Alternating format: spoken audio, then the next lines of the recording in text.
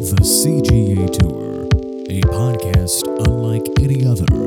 Now your host, Calvin Alexander. Welcome back to yet another episode of the CGA Tour podcast. I'm your host, Calvin Glenn Alexander, and on this episode of the podcast, I'm back here again with Jake Carlson as the Big 3 in OKC show takes a 1 week at least hiatus before this next week. But Jake, I think JC and the Greek has got to be a thing here. We got to get Alexi on before too long, get the official name going and stuff, right? Yeah, I think that's always a good one, you know. Yeah. It's an old play on Jimmy and the Greek if you guys don't get the reference, but if my dad is listening, since he tends to, he would probably find that one pretty funny.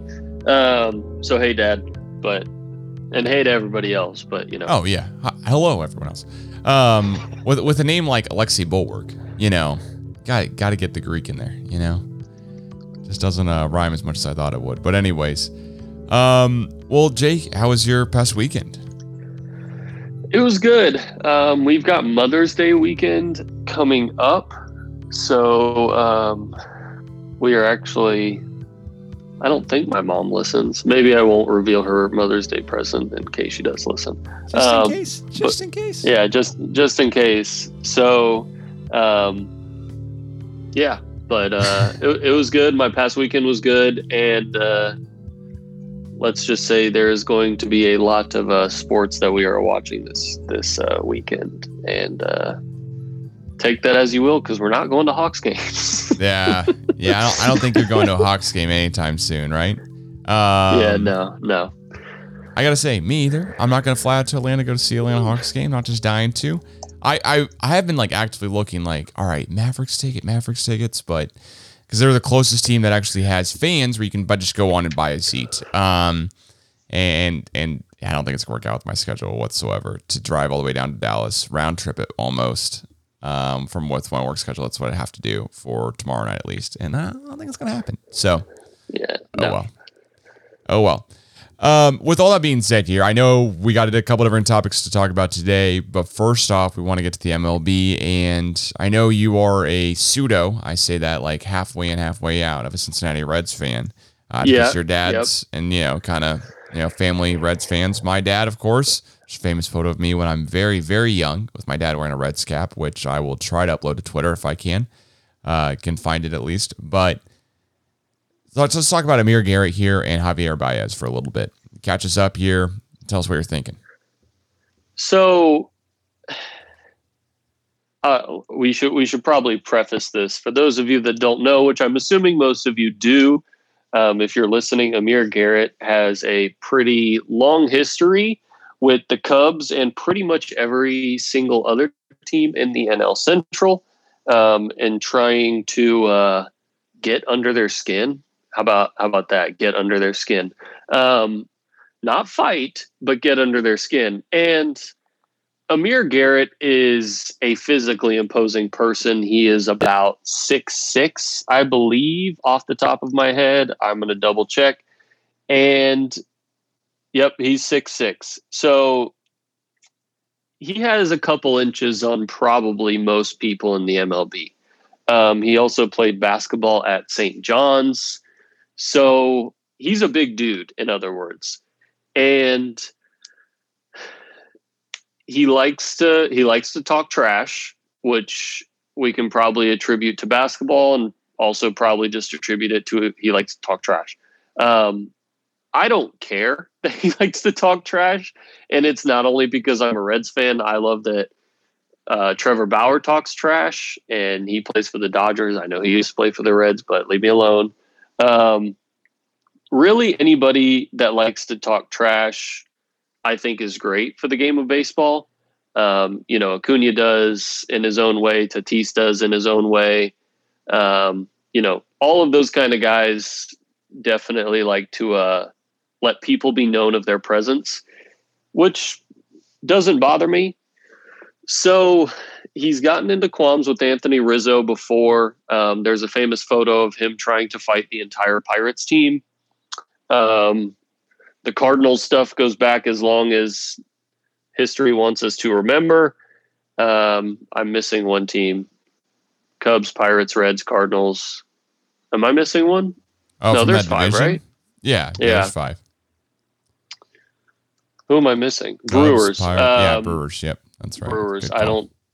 I don't know if he's tried to fight the Brewers yet. Anyways, not yet, but next up, next podcast episode, recapping Amir Garrett fights the Brewers. Yeah, from could be coming. So he has his history with teams. He has his history with people getting upset about how he carries himself. I will say he is not the greatest reliever in the world. I saw a lot of Cubs fans in the mention saying that he needs to get his ERA below double digits before he can talk, blah, blah, blah. Again, don't really care. If you're going to spend that much time getting bent out of shape about it, then that's your problem. Right. I don't think Amir Garrett cares. I don't think anybody else cares. But it seems that Cubs fans have taken a personal exception to Amir Garrett just not liking them. Which, to be fair, not a lot of us like the Cubs because they've been anointed some sort of sweetheart because God forbid they won a World Series and now they suck again. But let's I think we got to back up a little bit on the Cubs. Just Cubs have a huge, the longest, I think, in the history of sports, at least, or at least was going 100+ year drought of a title. And then all of a sudden they go, they go on, they win the World Series to become the media darling for a year because it's like, oh, they're set up for success here going forward. Turns out they're not really set up for that much success, but fast forward to today. Right. And to be fair, I like a lot of the players on the Cubs. I like Rizzo because how can you not? I like Jason Hayward. I like Chris Bryant. Well, Rizzo did slide into San Diego's knees or ankles, but go ahead. Wilson Contreras is a very good catcher, and he's on my fantasy team, so I'll mention him. So there's a lot of players that I do like on the Cubs. One of the players that I don't like on the Cubs is Javier Baez. Transition. So basically what happened is Amir Garrett got a clutch strikeout on Anthony Rizzo.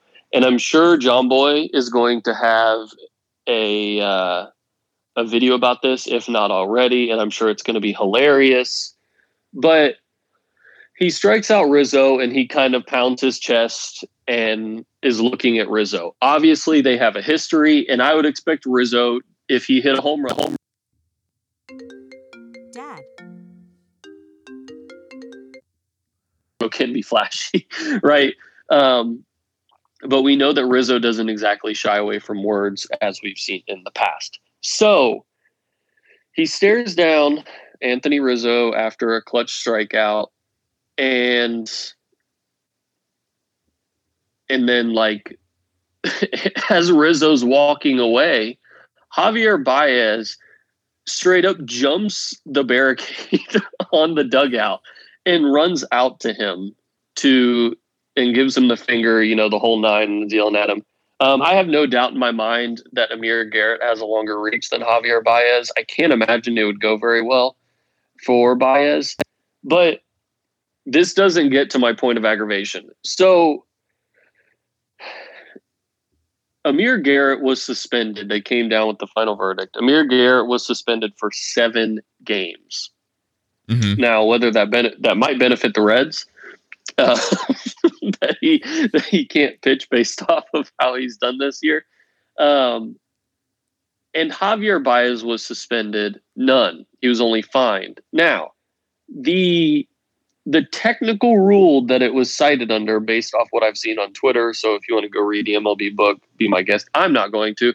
So what I've seen off Twitter is there is a rule that is basically inciting to initiate kind of like a benches clearing incident.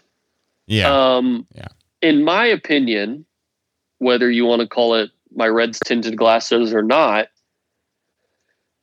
Amir Garrett didn't do anything to incite benches clearing.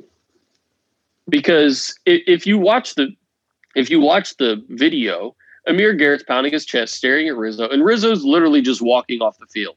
Because I'm assuming at that point, Rizzo knows how Amir Garrett is and doesn't care. He's like, whatever, he struck me out, so be it. Like, I don't care. And Javier Baez jumps over and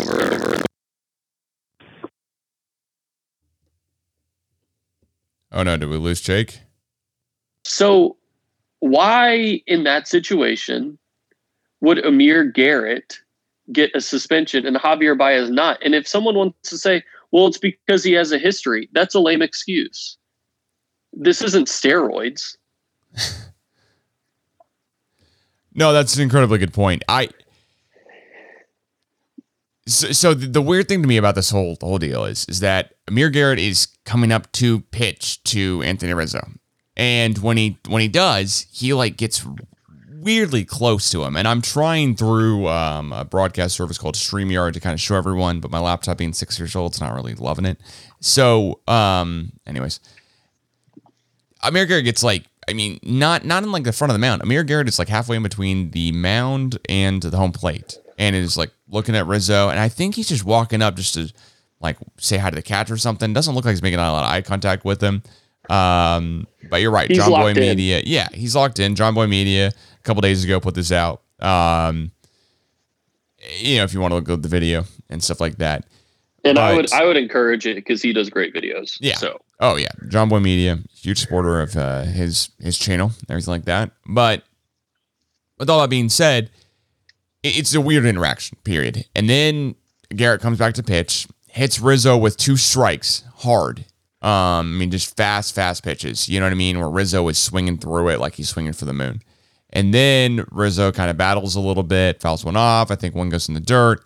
Garrett gets the 3rd strike, and I think the out to end the inning.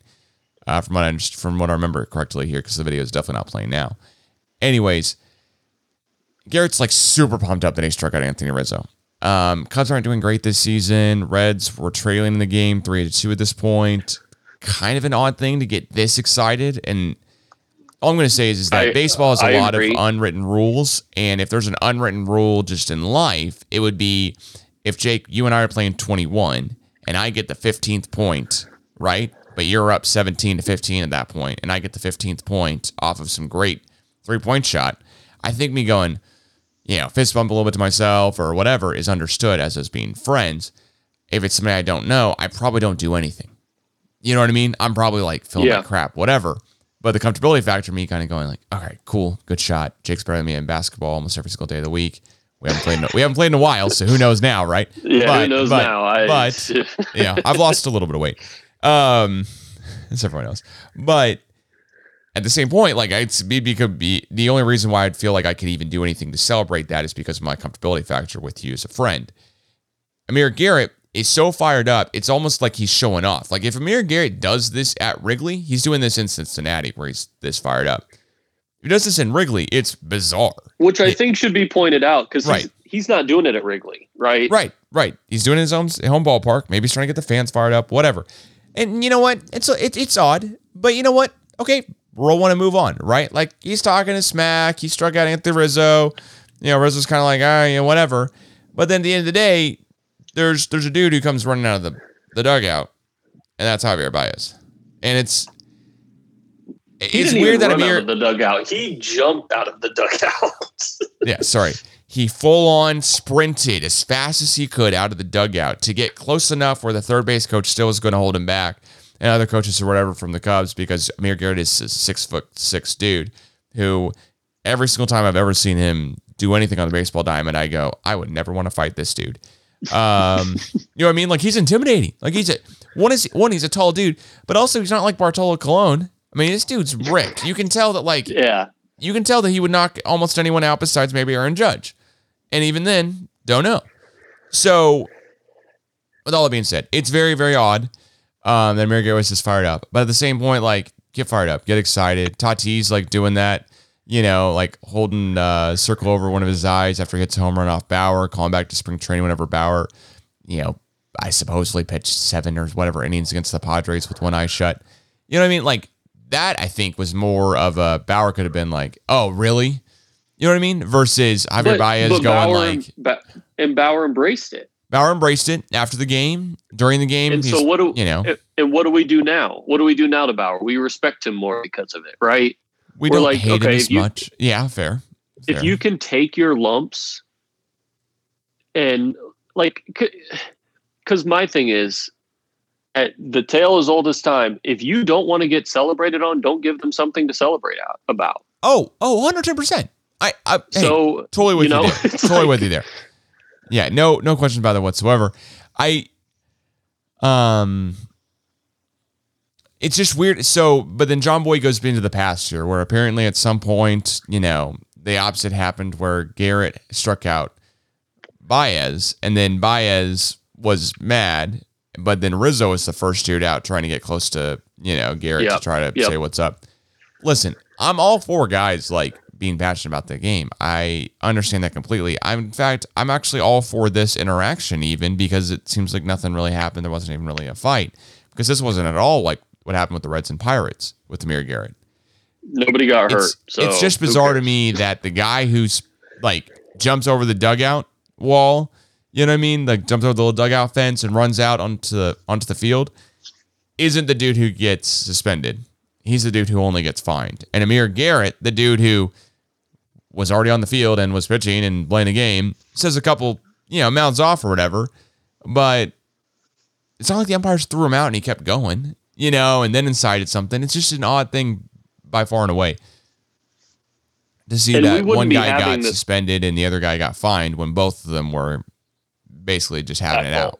Yeah. Yeah. And we wouldn't be having this conversation if Amir Garrett got suspended and Javier Baez got suspended, because if you want to put it in like a vacuum, then they probably both deserve suspensions because they both started something, right? Like they both did. And that's fine to admit, but to say that because what the MLB is essentially saying with this is that what Amir Garrett did is so much more egregious than what Javier Baez did that it's worthy of a 7-game suspension. And it's not.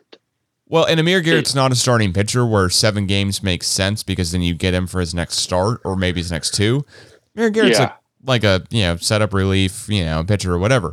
So he could be playing the next 7 games theoretically. Maybe he probably doesn't, but he could be easily playing the next 4 out of 7, whatever, right? And it's bizarre to me that you're going to suspend a guy for like basically 4. You're basically suspending him for 7 games, but the availability for 7, but the probability of at least 4, if not 5, honestly, with a reliever. Who knows? Yeah. And so my big question here is, do you have, like, I'm all for like defending your teammates and whatnot. I don't think that this was going to go down any other way than what it did, to be honest, with Amir Garrett. If you just look at what Amir Garrett said and or did to Rizzo, I don't think it was going to go down any other way, no matter who was doing it. The benches were probably going to clear, right? I think we can agree on that. But the Reds having a history of doing this is true. But I'm not going to act like the Cubs haven't done anything either. Ever. Like, I'm not going to act like Javier Baez doesn't have a history of getting super upset about things. And it's like, if you're going to be that much of a baby about this, like, because that's what he was being a baby. It's past the point of like, well, you struck out my friend and said something to him. So what? Like, because Bauer pounds his chest when he strikes out Tatis like early in the year. Like, because honestly, that incident is pretty much the exact same as this incident. The only difference is Tatis didn't get butthurt about it, and nobody on the Padres did either. Enough to start something, right? So Bauer strikes out Tatis, and then, he pounds his chest and stares him down, and then Tatis just walks off. And he probably said something to him, and he's like, something I'm not going to say on here, but he probably said something to him, and Bauer probably said something to him, but that was it. And I'm like, okay, based off what we've seen this year, is that really like Javier Baez? Seriously, that's where you're drawing the line? Like, after you play, like, people want to bring up Amir Garrett playing like crap. Javier Baez has played like crap too. So I don't even want to hear it. He swings at everything. He makes errors. Like, you can't draw one line in the sand and then not draw the other. So Oh, that's an extremely Aside good from- point, though. I mean, that can't be overlooked. You gotta figure out where the line's going to be, and I think there's just honestly there's got to be a better line than really you're not going to suspend Baez for even one game. He's the one who ran out on the field. Yeah, and it's like, I mean, you see the stuff like Freddie Freeman. You know, we were up by 10. Anthony Rizzo struck out Freddie Freeman, and nobody cared. Oh, and I know they thought it was hilarious and stuff. Hilarious yeah. because we're up by 10, and I know that's not really the same situation, but anybody could have been like, "Yo, Rizzo, really? Why are you laughing at him?" Right. Like in it, seriously. And I'm sure if it was a closer game, one, Anthony Rizzo wouldn't have been pitching, and two, like who cares? Like I have no problem. And this is when you hear people say this is what's wrong with baseball. I love baseball. I love watching the Braves. I watch every game pretty much every single game. I'll probably watch 150 games this year. And if I saw that happen against the Braves, I'd be like, yeah, that dude's he's a prick or whatever. But I'd also be like, I don't really care. Right. Like, and to see Cubs fans defend it, I'm like, y'all are soft. Like to me, when people say this is what's wrong with the MLB, they're absolutely correct. Yeah, and I'm totally with you too. It's I don't know. The other things that the MLB could work on is not having nationwide blackouts that span for this many areas. But we went over that with Alexi, I think, last year too. Yeah. Like as an Oklahoman, I cannot watch the Cardinals, Royals, Astros, Rangers. I think it also. I think this. It was another one of the Midwest states, maybe Iowa or Nebraska or Kansas, was blacked out by 7 teams. Yeah, 7. I think it is like if you live in the Kansas City area or something, you can't watch Chicago. That's 2. Sox, Cubs. I mean, but by the way, like I'm sure somebody's listening to this going, okay, 20 minutes about the Javier Baez thing versus Amir Garrett. Like, but it is one of those things where I really Bigger wish picture. the MLB would try to fix this deal. Yes. Like, because we know probably what'll happen is that Amir Garrett's gonna, He's already appealing. yeah, so appeal it, and then an appeal will probably get reduced, and then it's a big thing, whatever. When at the end of the day, suspend both for one game, move on. What's the deal? You know what I mean? Yeah, because I mean, realistically, the next time they face each other, what's going to happen? They're both still going to be mad. I mean, they're both still going to be mad, and pissed, it's probably not going to be very good. Like I wouldn't be surprised if we see Amir Garrett pitches again against the Cubs. Right. If we get something along the lines of the same exact thing. Without a doubt. And we say all that to say that the system appears to be broken in how they are punishing players. I know this is one of the first times that we've kind of seen it this year. I know Castellanos got suspended for 2 games for, I think, a COVID thing, if I remember correctly. Bauer was dealing with something at the beginning of the year, right? With suspensions. Yeah, I forget what that was about, though, to be honest.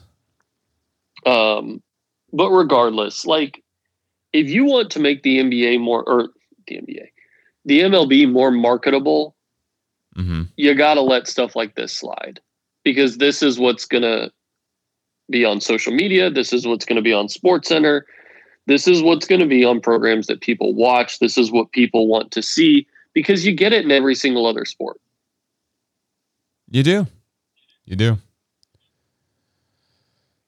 Oh, man. Well, hey, with all that being said here, I know we're going to just real quickly just transition topics to completely other sport, other teams, other all type of stuff. But in other recent sports news here. It's a hodgepodge today. Yeah, well, maybe it's just kind of the sports wrap up with JC today.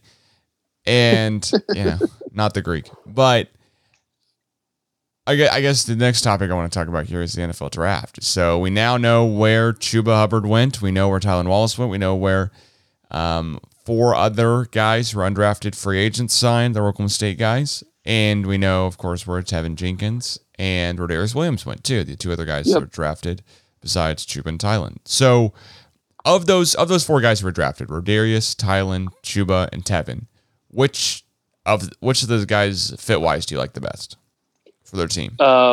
Fit wise, I think it's got to be Tylen.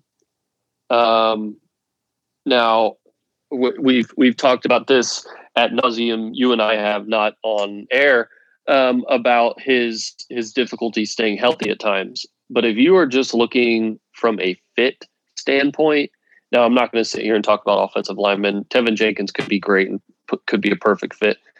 I don't know anything about offensive linemen, so I'm going to go with Tylen Wallace. But I just think with what the Ravens are trying to do with just giving them more weapons. I mean, they drafted 2 wide receivers. They got the kid out of Minnesota. I'm blanking on his name, but he's a Bateman. Is that his name? Right? Rashad Bateman. Rashad Bateman. And he's a big kid. So what it looks like is Tylen might be a 4, the 4th string receiver, maybe the 3. And then Hollywood will probably be the 1, Bateman 2, and then Tylen will be somewhere in the mix there. That's what I have to assume, and that's what I'm going to assume. That's why they picked him. But just based off, the Ravens like to run the ball, which is completely fine. I mean, Tylen thrived in a running offense when Chuba was having his year. So I mean, he can block. He can run the run pass option. He can do all that. And that's all the stuff you're going to have to do with Lamar. He can run the short routes. He can go get the one-on-one balls that he'll probably get thrown sometimes if Bateman's not there. But I think having a guy like a Lamar and then having good running backs and having Bateman and then especially Hollywood Brown. I mean, as we know, unfortunately, that dude is very good.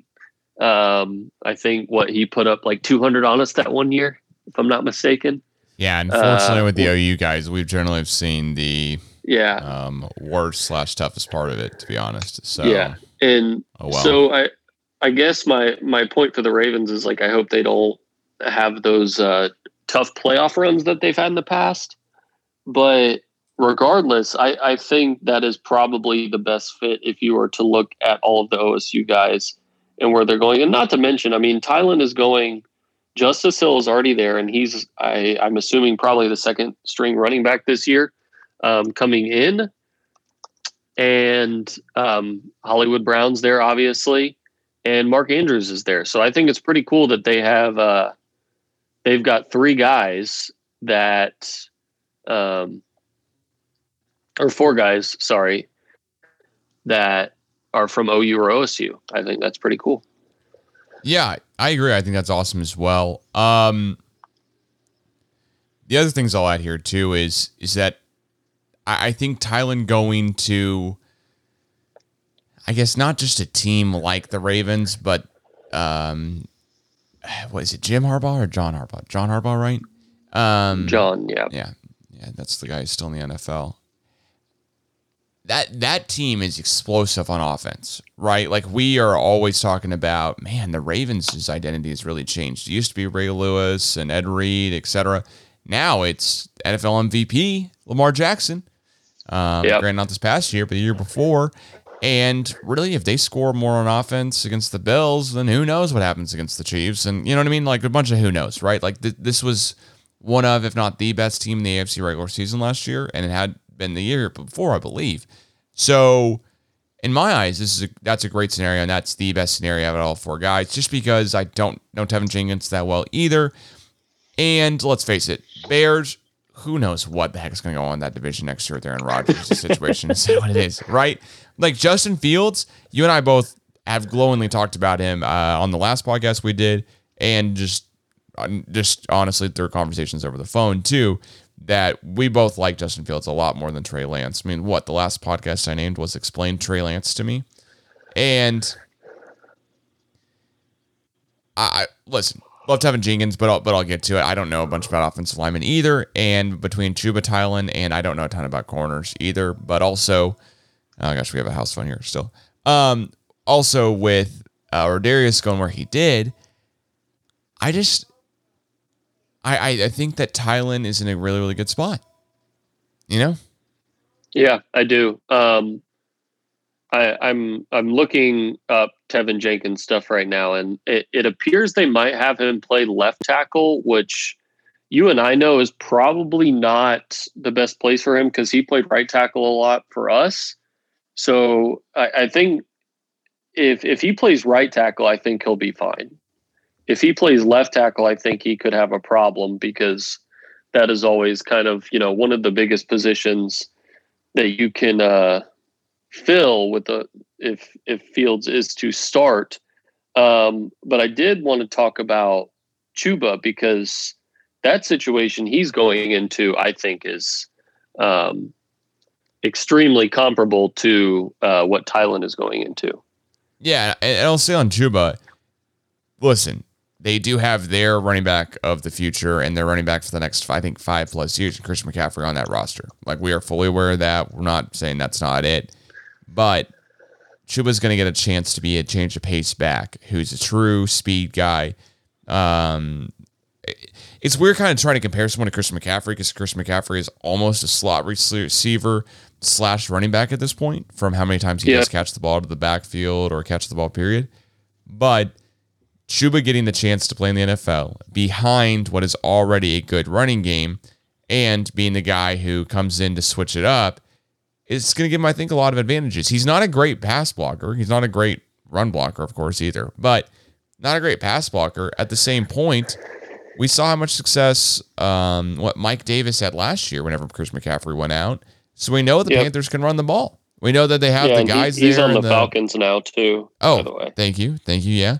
Yep. And so we know Chuba could go from being a guy who was 4th round to a guy who's incredible. And the last time that, excuse me, gosh, I've completely blanked on the head coach, Matt Rule. I've seen Chuba play live in person, at least that I know of, was against Baylor when Chuba ran for over 190 yards. So pretty darn good there too, Yeah, so I'm confident that he. I'm looking up the current depth charts, and like right now, Chuba is ranked as the 4th running back on the Panthers depth chart. I have to imagine that is going to change just because of, health wise. And if he does come in healthy and if he's coming in fit, because he did miss a lot of games his last year at OSU. So I have to imagine that he will probably move up a little bit and in the depth chart stance. So, I have pretty high hopes for Chuba because I think 2 years ago, we would have said that, Chuba is an every down back in the NFL, right? Because he could have left and probably been a 1st round pick. But he didn't. And this year probably wasn't his best year, as we mentioned on our previous OSU podcasts in the fall. It looked like he was playing hurt a lot. But, I mean, regardless, I think Chuba's going to do really well playing behind a guy like Christian McCaffrey. Yeah. Oh, yeah. And to Christian McCaffrey's credit as well, too, he's not a speed burner. But Chuba is. Chuba's a guy where once he gets out in the flat, he's gone. I mean, he's got that track speed. And like I said in the last podcast we did too, not to necessarily reiterate myself the whole entire time, but the two guys the whole OC roster, but Tylen and Chuba, I believe, would have really upped their stats if there was a typical NFL draft combine this year. Of course, it didn't happen due to COVID, but I think that Tylen's vertical / speed and Chuba's speed for sure would have shown up a little bit better and would have gotten talked about a little bit more. Does that change their draft position a ton? Probably not, to be honest. It's a combine and the guys had pro days. So if someone was really that curious about their stats, they still got that information. But regardless, I do think it would have helped out, at least mentally, for myself here, knowing that OSU guys are talked about in the media a little bit more. I mean, Tevin Jenkins throwing up, 20, 25, 30 reps or whatever it would have been at the draft combine versus at his pro day, matters maybe a little bit. That's all I can say. I mean, you're going to take your college career over, a pro day. But anyways. And I will say, I did not know this, but I just wanted to check. Not really to get on a full OSU football tangent, but LD Brown is actually returning to OSU next year. And he was a guy that you and I looked at each other and were like, gave us very Chris Carson type stuff, right? Who's now starting at running back in the NFL. Yep. He keeps getting hurt, and that sucks, but he's a starting running back in the NFL, and he has been for the last 2 to 3 years. So LD Brown is a guy that we also look at and go, okay, he could sit in that, Chuba part of the draft next year. If you're looking at like the fourth round for a running back, that dude is really, really good too. I did not know he was coming back, but I felt I'd add that tidbit because I think that makes us a little bit more excited, considering we didn't know who was going to be our running back next year. That's so true. I think we thought it was going to be one of those guys who played at the end of the season and got just a ton of carries because we honestly needed them to against Baylor and TCU. But for all that matter here, I'll tell you a guy who's not been carrying his team at all as of lately, but even right now, and is actually sorely missed in the lineup. That's LeBron James. LeBron James is going to miss the next 2 games for the Lakers, Thursday and Friday. Has come out publicly and said recently the play-in tournament stupid, all type of stuff, whatever, but didn't say it when it was first initialized, right? Just says it now when it looks like he might miss at least maybe even more than these just 2 games, right? They're back-to-back games, once against, Clippers and Cavs, I believe it is. So you would think he would want to come play back against the Cavs, at least to get a tune-up in against a team that's going to have a high lottery draft pick. Maybe not against the Clippers, and I get that. But to me, at least, LeBron, listen, he has perfected his narrative crafting. I'm not the first person to break this. You're not the first person to break it, etc. He has a narrative. He sticks with it. He crafts it, and that's what the narrative is. And it's honestly usually pretty darn good. The bubble's the hardest play tournament we've ever had because of these things, all type of stuff. And then all of a sudden, he wins the NBA championship. Well, hey, I said it was the hardest, and you know what? It was, right? Like you can see that kind of setting up. This year, going into at least the All-Star break, LeBron had played an obscene amount of games versus the years previously that he had played, and the minutes as well too. This is one of the hardest seasons ever due to all the COVID regulations, due to flying around, due to not be able to actually like travel and relax. And for the cities, record, we're not discounting that. No, I'm not taking away from that whatsoever. I still think that him beating the Warriors super team of 4-headed monster plus whoever you want to throw, plus I guess Iguodala there. That I think coming back from that 3-1 deficit is the hardest championship that LeBron's ever won. But the one in the bubble, I'm not going to disparage. I'm not going to go against whatever. I couldn't imagine. Yeah. At the same point here, it's LeBron was crafting this whole like MVP, when he's this old, right? And when I say this old, like he's definitely an older NBA player. He and Carmelo were in the same draft. Like, yeah, people really aware of that every single time they like hear it. And I always think it's kind of funny to throw out and just say, just because Carmelo is like an older NBA dude for sure. And LeBron's not a young NBA dude. No one's getting that. But for all the LeBron's going to play a couple more seasons, I don't know. A high ankle sprain's tough to come back from, period. And it's definitely hard to come back from it like this. But the point I'm building to is that I don't think you can be mad about a play-in tournament when it was going to help you out previously. If you had been a top 3 seed, it was going to help you out a ton. Honestly, top 6 seed is going to help you out a ton. But now when it's possible that you might have to be one of the teams that plays in the play-in tournament, now you're like, oh, this sucks. Because the NBA, for the record, and everyone voted unanimously for it. It's the last thing I'll say. Mark Cuban's come out and said it sucks, but he used a unanimous vote for yes. And it's a unanimous vote for, yeah, we'll make more money. Like, no one's going to say no to that. I mean, the guys who are voting for this are not NBA players, but you had a chance at the time to go, this could be really, really dumb. And instead, it's now this is really, really dumb because it looks like it's not going to benefit you whatsoever and actually going to possibly, I don't think LeBron doesn't make the playoffs because of the play-in tournament. I don't think they miss out on that. But it definitely makes them have to like play that much harder here down the stretch in these final 10 games or whatever it is before May 16th, the last day of the regular season, versus not. In games that he might not be playing. Right? Exactly. And for the record, they wouldn't be in the play-in tournament if LeBron didn't get hurt. So, like, I'm not necessarily blaming him for it. Anthony Davis got hurt too. So this isn't something that's LeBron's fault. I will never blame injuries on players just because, like, yeah, we can call them injury prone, meaning they are prone to injuries, but not necessarily that, like Kyrie Irving, for example, or Chris Paul. They can be injury prone, but a lot of the time their team wouldn't be in such a good situation if it weren't for them in the first place. So the same can be said about LeBron and the Lakers. And, you know, the point you're alluding to is he is already setting up his narrative to if they do lose. Because he said that he might not ever come back from his sprained ankle. He's 38 years old. So, and a sprained ankle is nothing to be, not something to be taken lightly. We've all sprained our ankles probably more than once.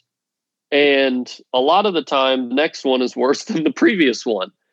So, and I guarantee LeBron has probably sprained his ankle more than once, considering that he plays basketball for a living. So I guess the part that we don't like is that we've seen him do this before where he kind of just crafts this narrative of like, I have my excuse set in place. And I wouldn't be saying this if he hadn't done it before, right? I think that's fair to say. Extremely fair. Well, the other things too is that, like I said, the NBA season is winding down. And it looks like right now we're going to definitely have a series of play-in teams. Yep. Yeah, they're not going to cancel the play-in tournament, at least at this point. But the play-in teams are going to be a varied amount of guys that you probably wouldn't want to, no team would want to face. Yep. Do the Wizards have a shot? You're the Wizards fan that I know, the only one. But as a Wizards fan, Wizards, Westbrook, and Beal, do they have a shot at making actual playoffs here? Being that 8th seed, do you think? Unfortunately, yeah, I think they do. Considering that two of the teams ahead of them, I don't think they're better than Boston, but two of the teams ahead of them are Indiana and Charlotte. Which how, I don't know. But what's going on right now with Indiana is pretty bad. They're talking about like already firing their coach and, all that stuff. So this is their schedule down the stretch: at Milwaukee, at Toronto, at Indiana, at Atlanta twice, Cleveland at home, Charlotte at home. They could very easily go, how many games? What is that left? 1, 2, 3, 4, 5, 6, 7. They could very easily go 6-1 in those games. And being the Bucks the only loss, they could very easily beat Toronto, Indiana, sweep Atlanta, Cleveland, and Charlotte. And based off how they're playing right now, I mean, it's not out of the realm of possibility that they actually do just make the playoffs outright, considering what their schedule is down the stretch. And I know Atlanta's in the playoffs and blah, blah, blah, but I mean, they've had injuries all year, so I don't necessarily know what they're doing. But yeah, I think the Wizards probably will make it, unfortunately, because I think there's a lot of good guys in the top of this draft that I would like to have, assuming the Wizards wouldn't screw it up. So yeah, I mean, I think they'll at least make the play-in tournament, in my opinion. Yeah, I think at this point they'll make the play-in tournament. I think the Bulls are probably kicking themselves for doing the trade whenever they did, just because Vucevic is probably available this offseason too. Mm-hmm. and said you go get him when you did. Kind of mean, and your guys aren't gonna, and they're not gonna make the play-in tournament. Sucks. Like, I don't think I was gonna really disagree with me on that one. So, regardless of put it all together, you know, I like the Wizards' chances for sure. I think they'll make the play-in tournament for sure. Do I think they'll make the playoffs though? Like be one of the 7 or 8 seeds? I don't know. Again, the only way they could is they could be the 8th seed. Is if you can't be the 10th seed and then elevate yourself to the 7th after the play-in tournament. That's not how that works, which is I learned about the other day too, which is kind of funny. But yeah, I don't know. What about you? Do you think there's any chance they make that 8th seed? I think they could. I mean, it's Charlotte right now. And I think they're better than Charlotte, right? Like, yeah, I think they are. So if you just want to look at it on paper, I think they're better than Charlotte. I think Charlotte has a lot of good players, but I think on paper you would go Russell Westbrook, Bradley Beal, okay. Which is what we would have been saying all year, seemingly. But it's just,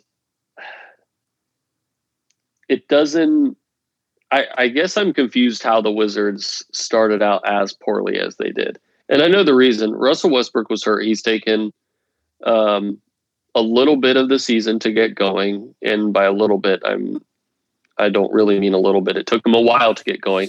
Granted, he was hurt, and that's okay. Like, again, I'm not going to fault him for it. He's an aging point guard, and he has never changed his style up, so respect to him. Scott Brooks is an awful coach. I don't need to tell you that. But he's not a very good coach. And I think they would be better if they did have a different coach. And I think they would be better if Russell Westbrook, was able to come into this season fully healthy because he wasn't able to because he was hurt last year. So I guess it's frustrating because with Russell Westbrook on the team and with Bradley Beal on the team, you're essentially back at square one with a healthy John Wall and a healthy Bradley Beal. Now, I think Russell Westbrook is better than John Wall, and that hurts me to say, but he is. And I know you're definitely not going to disagree with me on that one. Not at all. But he is. He's better than John Wall. Because if you want to look at it, is Russell Westbrook going to the Hall of Fame? Absolutely. Is John Wall? I don't know. I don't think so. But Russell Westbrook for sure is. So if you just want to gauge it that way, then be my guest. But regardless, the Wizards are essentially launching themselves back into that purgatory spot of like, you're going to be at the edge of the lottery and just going to keep drafting wing guys that we don't know if they're really that good at anything. And Denny getting hurt sucked, and Thomas Bryant getting hurt sucked because I think they were both pretty solid. Rui's had a pretty solid year. And I mean, we talked about this at the beginning of the year. If you look at the Wizards roster on paper, you're like, how the hell, outside of Russell Westbrook and Bradley Beal, how the hell are these guys even good? Yeah. And I think that's the real question here. How the hell are these guys even halfway decent from the rest of that roster? Because Rui Hachimura is not a household name. No, neither is Denny Avdija. And honestly, missing Thomas Bryant is actually a factor for this team, which just goes to show you how bad this team is, to be honest. Right? Like when I'm throwing out like, hey, Thomas Bryant actually missing him is a real big issue. That shows you that this, the rest of the team isn't that good. But you benefit from playing in the East. Yep. Against not the greatest teams. I think that the Wizards are better as a team than LaMelo Ball and the Hornets. Although I think the Hornets I think they could still make it unless LaMelo's got to sit out again or something weird or whatever. I think the Hornets are going to be there. Yep. Actually don't hate the Hornets at all. I've often, you and I have often talked about this as well. Are the Wizards just comfortable sitting in purgatory?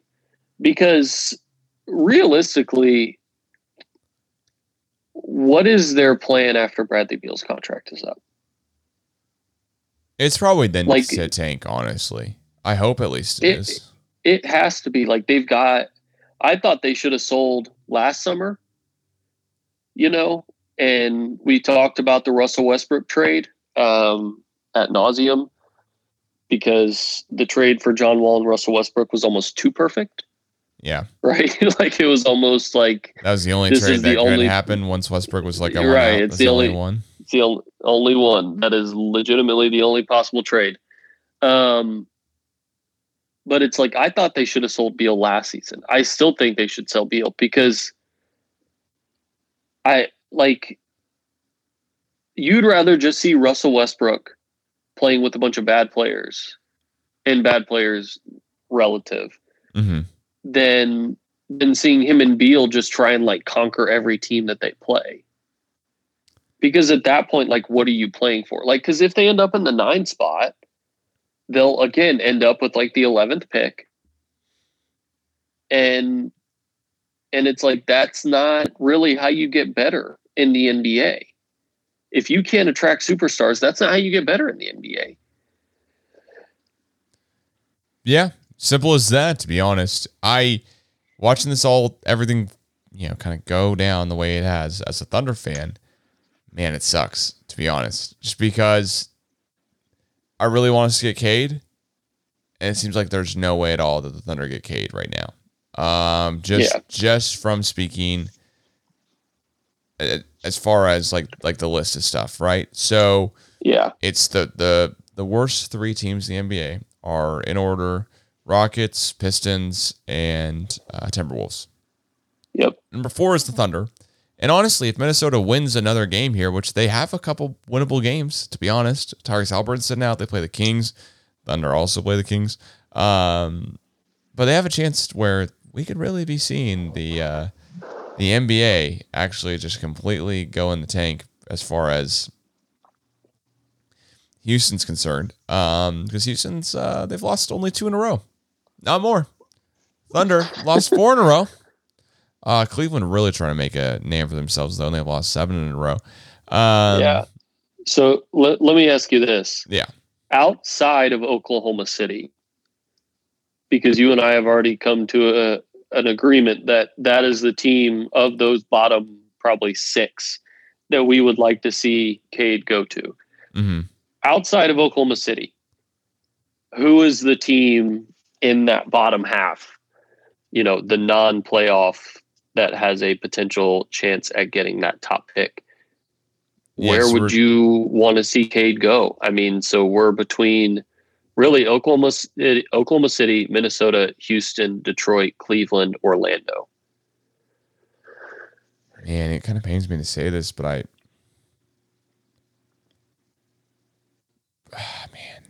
really honestly don't know. I guess either Detroit or Orlando. It's a toss-up. It's really only Oklahoma City. For me, it has to be Orlando. And I think it's because they also have the Bulls pick.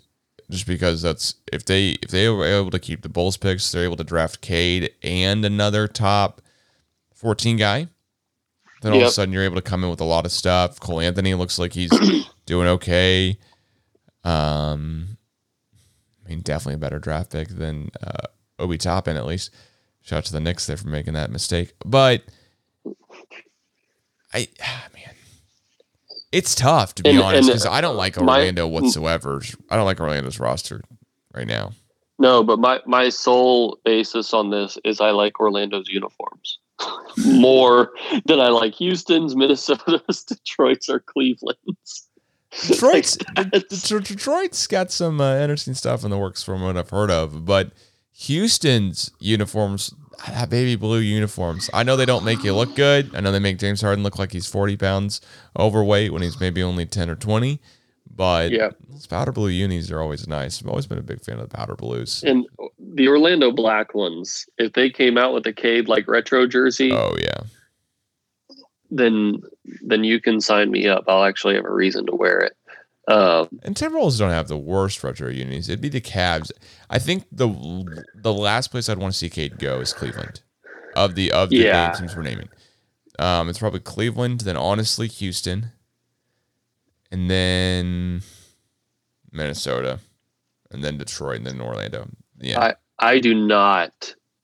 I agree with you, to be honest, but I do not want to see him in Minnesota. No. I mean, that place just seems like such a dumpster fire. Well, so there's one other thing. A-Rod's the new owner. Do you give any hope at all? Or I shouldn't say any hope, because there's always some hope. Do you give the benefit of the doubt that new ownership for the Timberwolves could help them turn things around? Or do you think it's just one of those places? Yeah. Especially, well, if it weren't A-Rod, then yeah, probably. But who knows? Maybe he just might pay off the NBA to get the first pick. It would be the third time he's cheated ever. In back-to-back years getting the first overall, especially when last year you got Anthony Edwards, and this year you could get Cade. And Anthony Edwards looks like a fine NBA player. I'm not going to categorize him as a superstar just yet. But, man, Minnesota, I don't get it. I don't want him to go to really Cleveland whatsoever, because Cleveland has, I don't think, anything that'll help him out within his first contract. And they can trade for guys, but they're not a destination. Neither's Minnesota. Detroit has Sadiq Trey, I'll say it. But Sadiq Bey, Isaiah Stewart, a couple other younger guys that have actually really hit, but are not going to need. But they weren't a previous year's top 5 pick, if that makes sense. Yeah. So like Cleveland here, gosh, who was their pick last year? They had number 6, right? And by last year I mean like November. Yeah. Maybe it was November, October. I think it's November. But I don't even know who they got. I don't know who they got. I know he's a defensive guy. That's fine. Minnesota, I don't want to see him go to, though, because they have Anthony Edwards. And I think the only way that Minnesota's tenure with Anthony Edwards is good is if Anthony Edwards is almost a point guard. With Karl Anthony Towns, whatever. I know we know Cade can fit. Yeah. I think Cade can fit anywhere. Right. That's just how he plays. But they're gonna need him as a wing kind of dude. He's not that. He's a ball in his hands type of dude. You know? Yeah. To make stuff happen and to give him the benefit of the doubt of making the passes and all type of stuff too. That's why I think going to Oklahoma City, not only am I a huge homer in saying this, but at the same point, I think Cade would be really good to Oklahoma City because they have such a blank slate going forward. They could craft a true team around him. And the guys they do have on the roster, Pokashevsky, Moses Brown, Shea, Dort, a couple others, are all also fit into that, like, they're not like perennial all-stars, in my opinion. These guys might make an all-star game or two at some point in their career, but they're not going to be more than like a couple times all-stars. I mean, like, Mike Conley, I think, is the best version of Shea possible, and Mike Conley has to make an all-star game.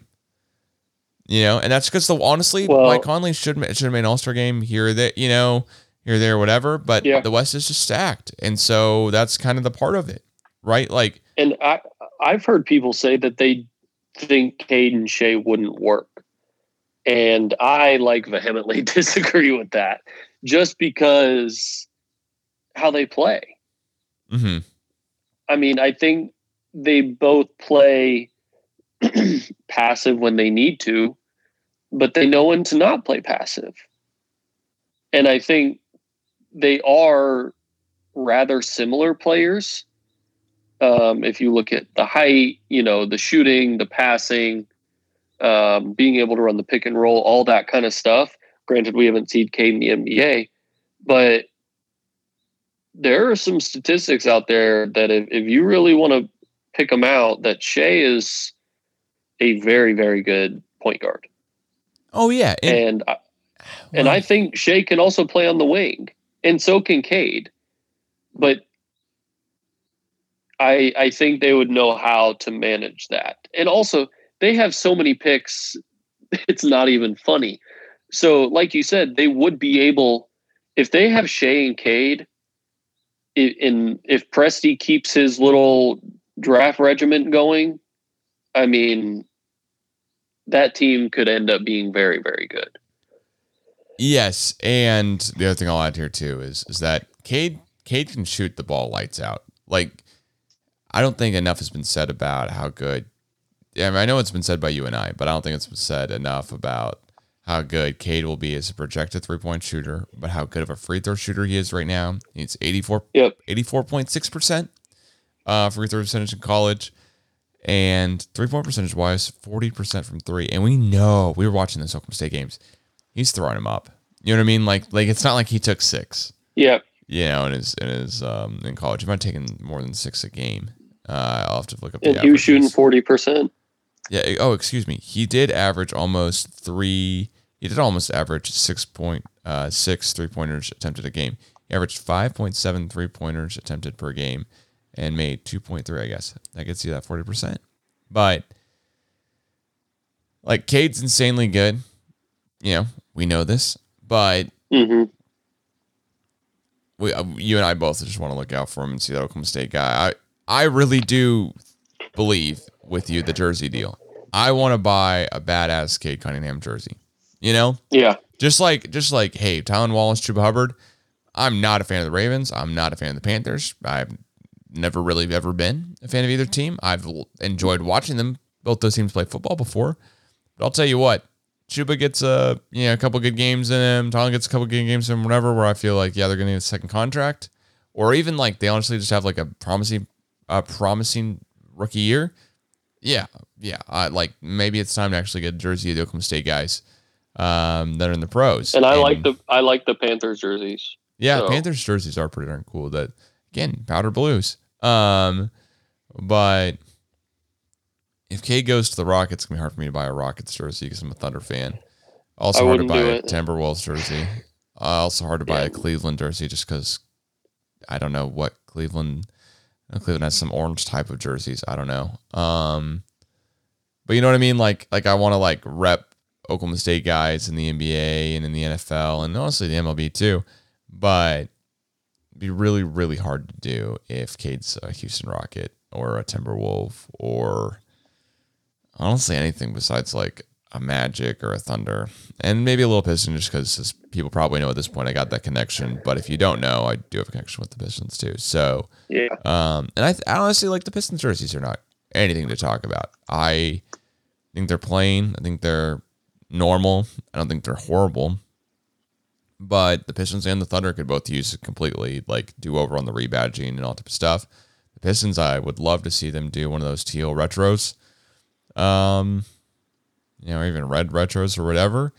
And I think they will at some point. Thunder can't really retro anything, of course. They're too new, but the sunset jerseys are pretty sick.